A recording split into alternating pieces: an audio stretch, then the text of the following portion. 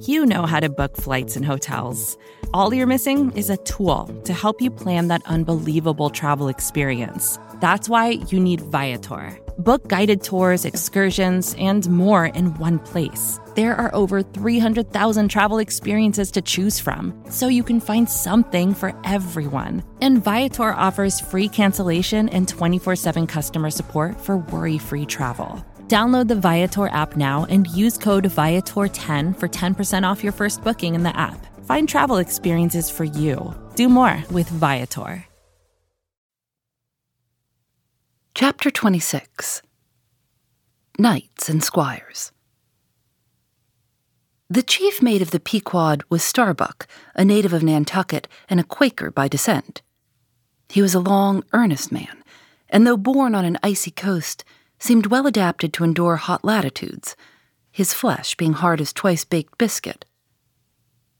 Transported to the Indies, his live blood would not spoil like bottled ale. He must have been born in some time of general drought and famine, or upon one of those fast days for which his state is famous. Only some 30 arid summers had he seen. Those summers had dried up all his physical superfluousness. But this, his thinness, so to speak, seemed no more the token of wasting anxieties and cares than it seemed the indication of any bodily blight. It was merely the condensation of the man. He was by no means ill-looking, quite the contrary. His pure tight skin was an excellent fit, and closely wrapped up in it and embalmed with inner health and strength, like a revivified Egyptian, the Starbuck seemed prepared to endure for long ages to come, and to endure always as now. For be it polar snow or torrid sun, like a patent chronometer, his interior vitality was warranted to do well in all climates. Looking into his eyes, you seemed to see there the yet lingering images of those thousandfold perils he had calmly confronted through life.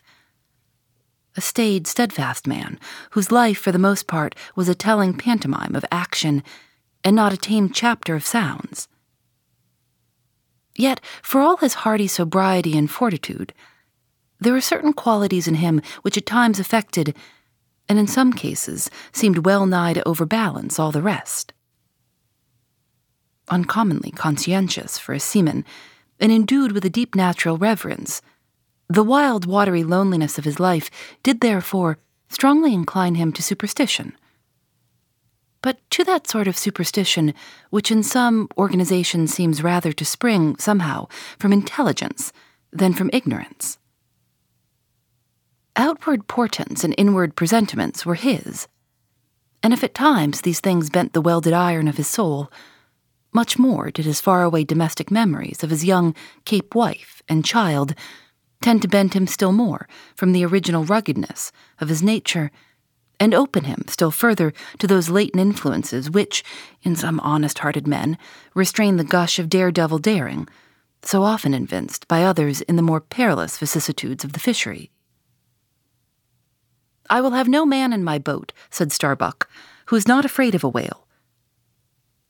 By this he seemed to mean not only that the most reliable and useful courage was that which arises from the fair estimation of the encountered peril, but that an utterly fearless man is a far more dangerous comrade than a coward. "Aye, aye," said Stubb, the second mate. "Starbuck there is as careful a man as you'll find anywhere in this fishery." But we shall ere long see what that word careful precisely means when used by a man like Stubb, or almost any other whale hunter. Starbuck was no crusader after perils. In him, courage was not a sentiment, but a thing simply useful to him, and always at hand upon all mortally practical occasions. Besides, he thought, perhaps that in this business of whaling, courage was one of the great staple outfits of the ship, like her beef and her bread, and not to be foolishly wasted. Wherefore, he had no fancy for lowering for whales after sundown, nor for persisting in fighting a fish that too much persisted in fighting him. For, thought Starbuck, I am here in this critical ocean to kill whales for my living, and not to be killed by them for theirs. And that hundreds of men had been so killed Starbuck well knew. What doom was his own father's? Where in the bottomless deeps could he find the torn limbs of his brother? With memories like these in him, and moreover given to a certain superstitiousness, as has been said, the courage of this Starbuck, which could, nevertheless, still flourish, must indeed have been extreme. But it was not in reasonable nature that a man so organized, and with such terrible experiences and remembrances as he had, it was not in nature that these things should fail in latently engendering an element in him which, under suitable circumstances, would break out from its confinement and burn all his courage up. And brave as he might be, it was that sort of bravery, chiefly, visible in some intrepid men, which, while generally abiding firm in the conflict with seas, or winds or whales, or any of the ordinary irrational horrors of the world, yet cannot withstand those more terrific, because more spiritual terrors, which sometimes menace you from the concentrating brow of an enraged and mighty man. But were the coming narrative to reveal in any instance the complete abasement of poor Starbuck's fortitude, scarce might I have the heart to write it. For it is a thing most sorrowful, nay shocking, to expose the fall of valor in the soul. Men may seem detestable as joint-stock companies and nations. Knaves, fools, and murderers they may be. Men may have mean and meager faces. But man, in the ideal, is so noble and so sparkling, such a grand and glowing creature, that over any ignominious blemish in him all his fellows should run to throw their costliest robes. That immaculate manliness we feel within ourselves, so far within us that it remains intact, though all the outer character seem gone, bleeds with keenest anguish at the undraped spectacle of a valor-ruined man. Nor can piety itself, at such a shameful sight, completely stifle her upbraidings against the permitting stars.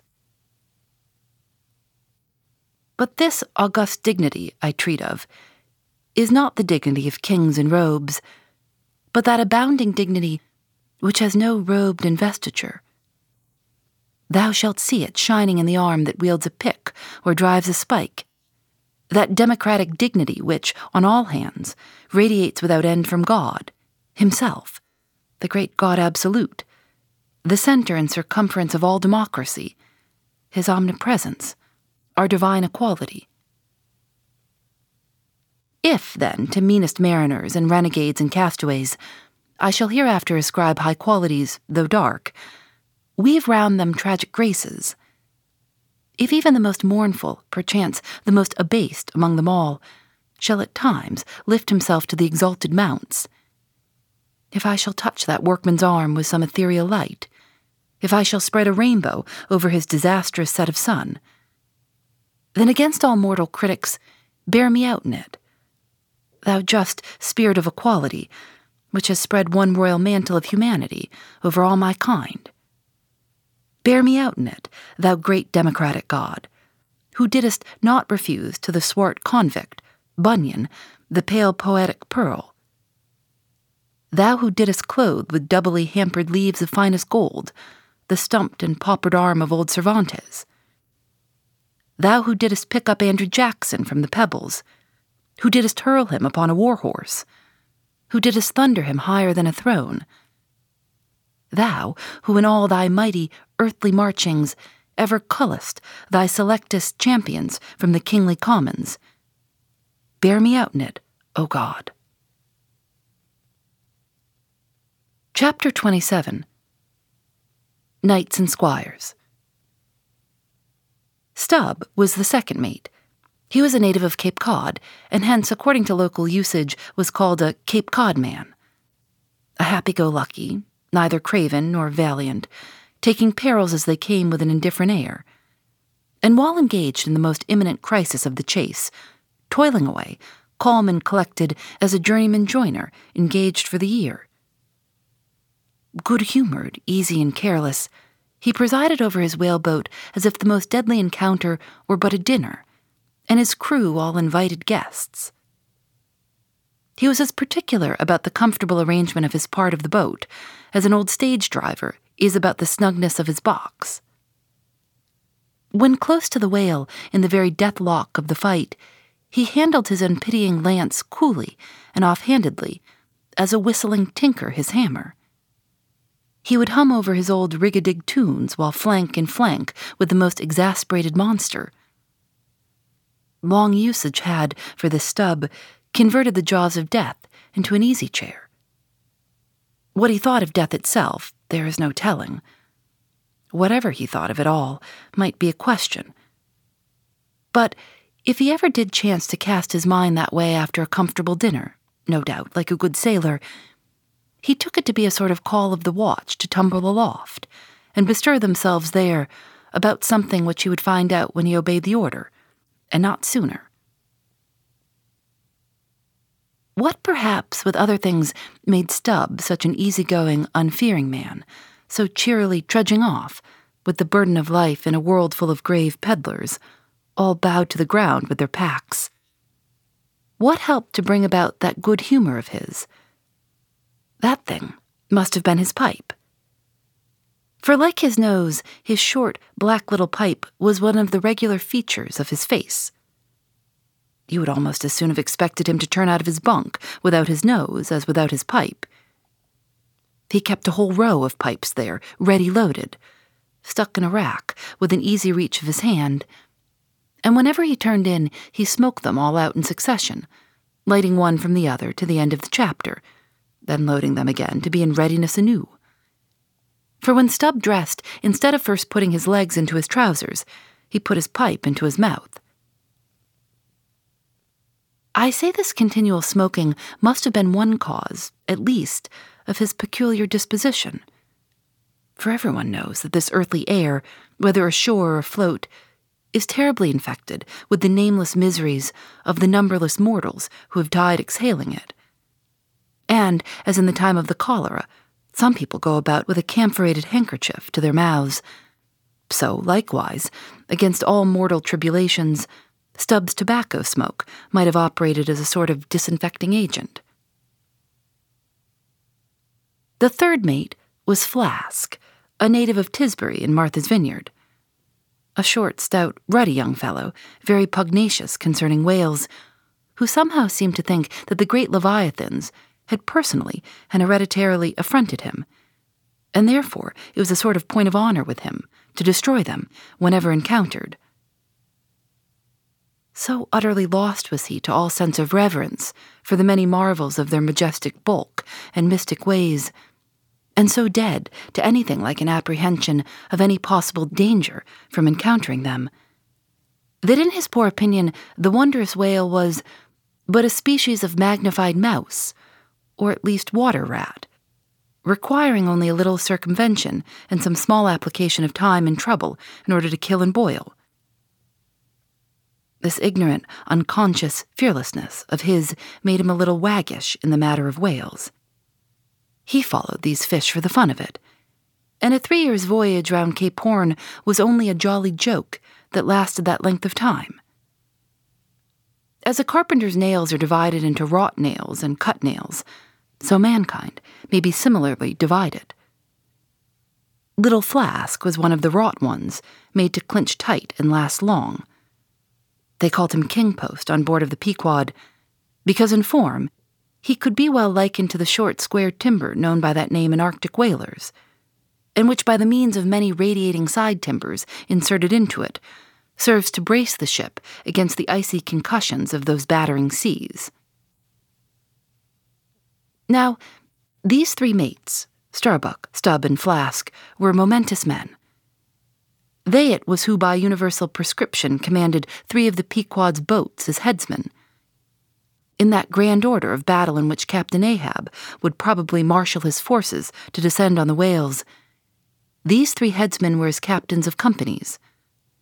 Or, being armed with their long, keen whaling spears, they were as a picked trio of lancers, even as the harpooners were flingers of javelins. And since, in this famous fishery, each mate or headsman, like a Gothic knight of old, is always accompanied by his boat steerer or harpooner, who in certain conjectures provides him with a fresh lance when the former one has been badly twisted or elbowed in the assault, and moreover, as there generally subsists between the two a close intimacy and friendliness, it is therefore but meet that in this place we set down who the Pequod's harpooners were, and to what headsman each of them belonged. First of all was Queequeg, whom Starbuck, the chief mate, had selected for his squire, but Queequeg is already known. Next was Tashtego, an unmixed Indian from Gayhead, the most westerly promontory of Martha's Vineyard, where there still exists the last remnant of a village of Indians, which has long supplied the neighboring island of Nantucket with many of her most daring harpooners. In the fishery, they usually go by the generic name of Gayheaders. Tashtego's long, lean, sable hair, his high cheekbones, and black rounding eyes, for an Indian, oriental in their largeness, but Antarctic in their glittering expression, all this sufficiently proclaimed him an inheritor of the blood of those proud warrior hunters, who in quest of the great New England moose had scoured, bow in hand, the aboriginal forests of the Maine. But no longer snuffing in the trail of the wild beasts of the woodland, Tashtego now hunted in the wake of the great whales of the sea, the unerring harpoon of the sun fitly replacing the infallible arrow of the sires. To look at the tawny brawn of his lithe, snaky limbs, you would almost have credited the superstitions of some of the earlier Puritans, and half believed this wild Indian to be a son of the Prince of the Powers of the Air. Tashtego was Stubb, the second mate's squire. Third among the harpooners was Daggoo, a gigantic, coal-black man with a lion-like tread. Suspended from his ears were two golden hoops, so large that the sailors called them ring-bolts and would talk of securing the topsail halyards to them. In his youth, Daggoo had voluntarily shipped on board of a whaler, lying in a lonely bay on his native coast. And never having been anywhere in the world but in Africa, Nantucket, and the pagan harbors most frequented by whalemen, and having now led for many years the bold life of the fishery, in the ships of owners uncommonly heedful of what manner of men they shipped, Daggoo retained all his barbaric virtues, and erect as a giraffe moved about the decks in all the pomp of 6'5" in his socks. There was a corporal humility in looking up at him, and a white man standing before him seemed a white flag come to beg truce of a fortress. Curious to tell, Daggoo was the squire of Little Flask, who looked like a chessman beside him. As for the residue of the Pequod's company, be it said that at the present day not 1 in 2 of the many thousand men before the mast employed in the American whale fishery are Americans born, though pretty nearly all the officers are. Herein it is the same with the American whale fishery as with the American army and military and merchant navies, and the engineering forces employed in the construction of the American canals and railroads. The same, I say, because in all these cases the Native American liberally provides the brains, the rest of the world as generously supplying the muscles. No small number of these whaling seamen belong to the Azores, where the outward-bound Nantucket whalers frequently touch to augment their crews from the hardy peasants of those rocky shores. In like manner, the Greenland whalers sailing out of Hull or London put in at the Shetland Islands to receive the full complement of their crew. Upon the passage homewards, they drop them there again. How it is there is no telling, but islanders seem to make the best whalemen. They were nearly all islanders in the Pequod. Isolatos, too, I call such, not acknowledging the common continent of men, but each isolato living on a separate continent of his own, yet now federated along one keel. What a set those isolatos were. A deputation from all the isles of the sea and all the ends of the earth, accompanying old Ahab in the Pequod to lay the world's grievances before that bar from which not very many of them ever come back. Little Pip, he never did, oh no, he went before, poor Alabama boy. On the grim Pequod's forecastle, ye shall ere long see him, beating his tambourine, prelusive of the eternal time, when sent for, to the great quarter-deck on high, he was bid strike in with angels, and beat his tambourine in glory. Called a coward here, hailed a hero there. Phoebe Reads a Mystery is recorded in the studios of North Carolina Public Radio, WUNC.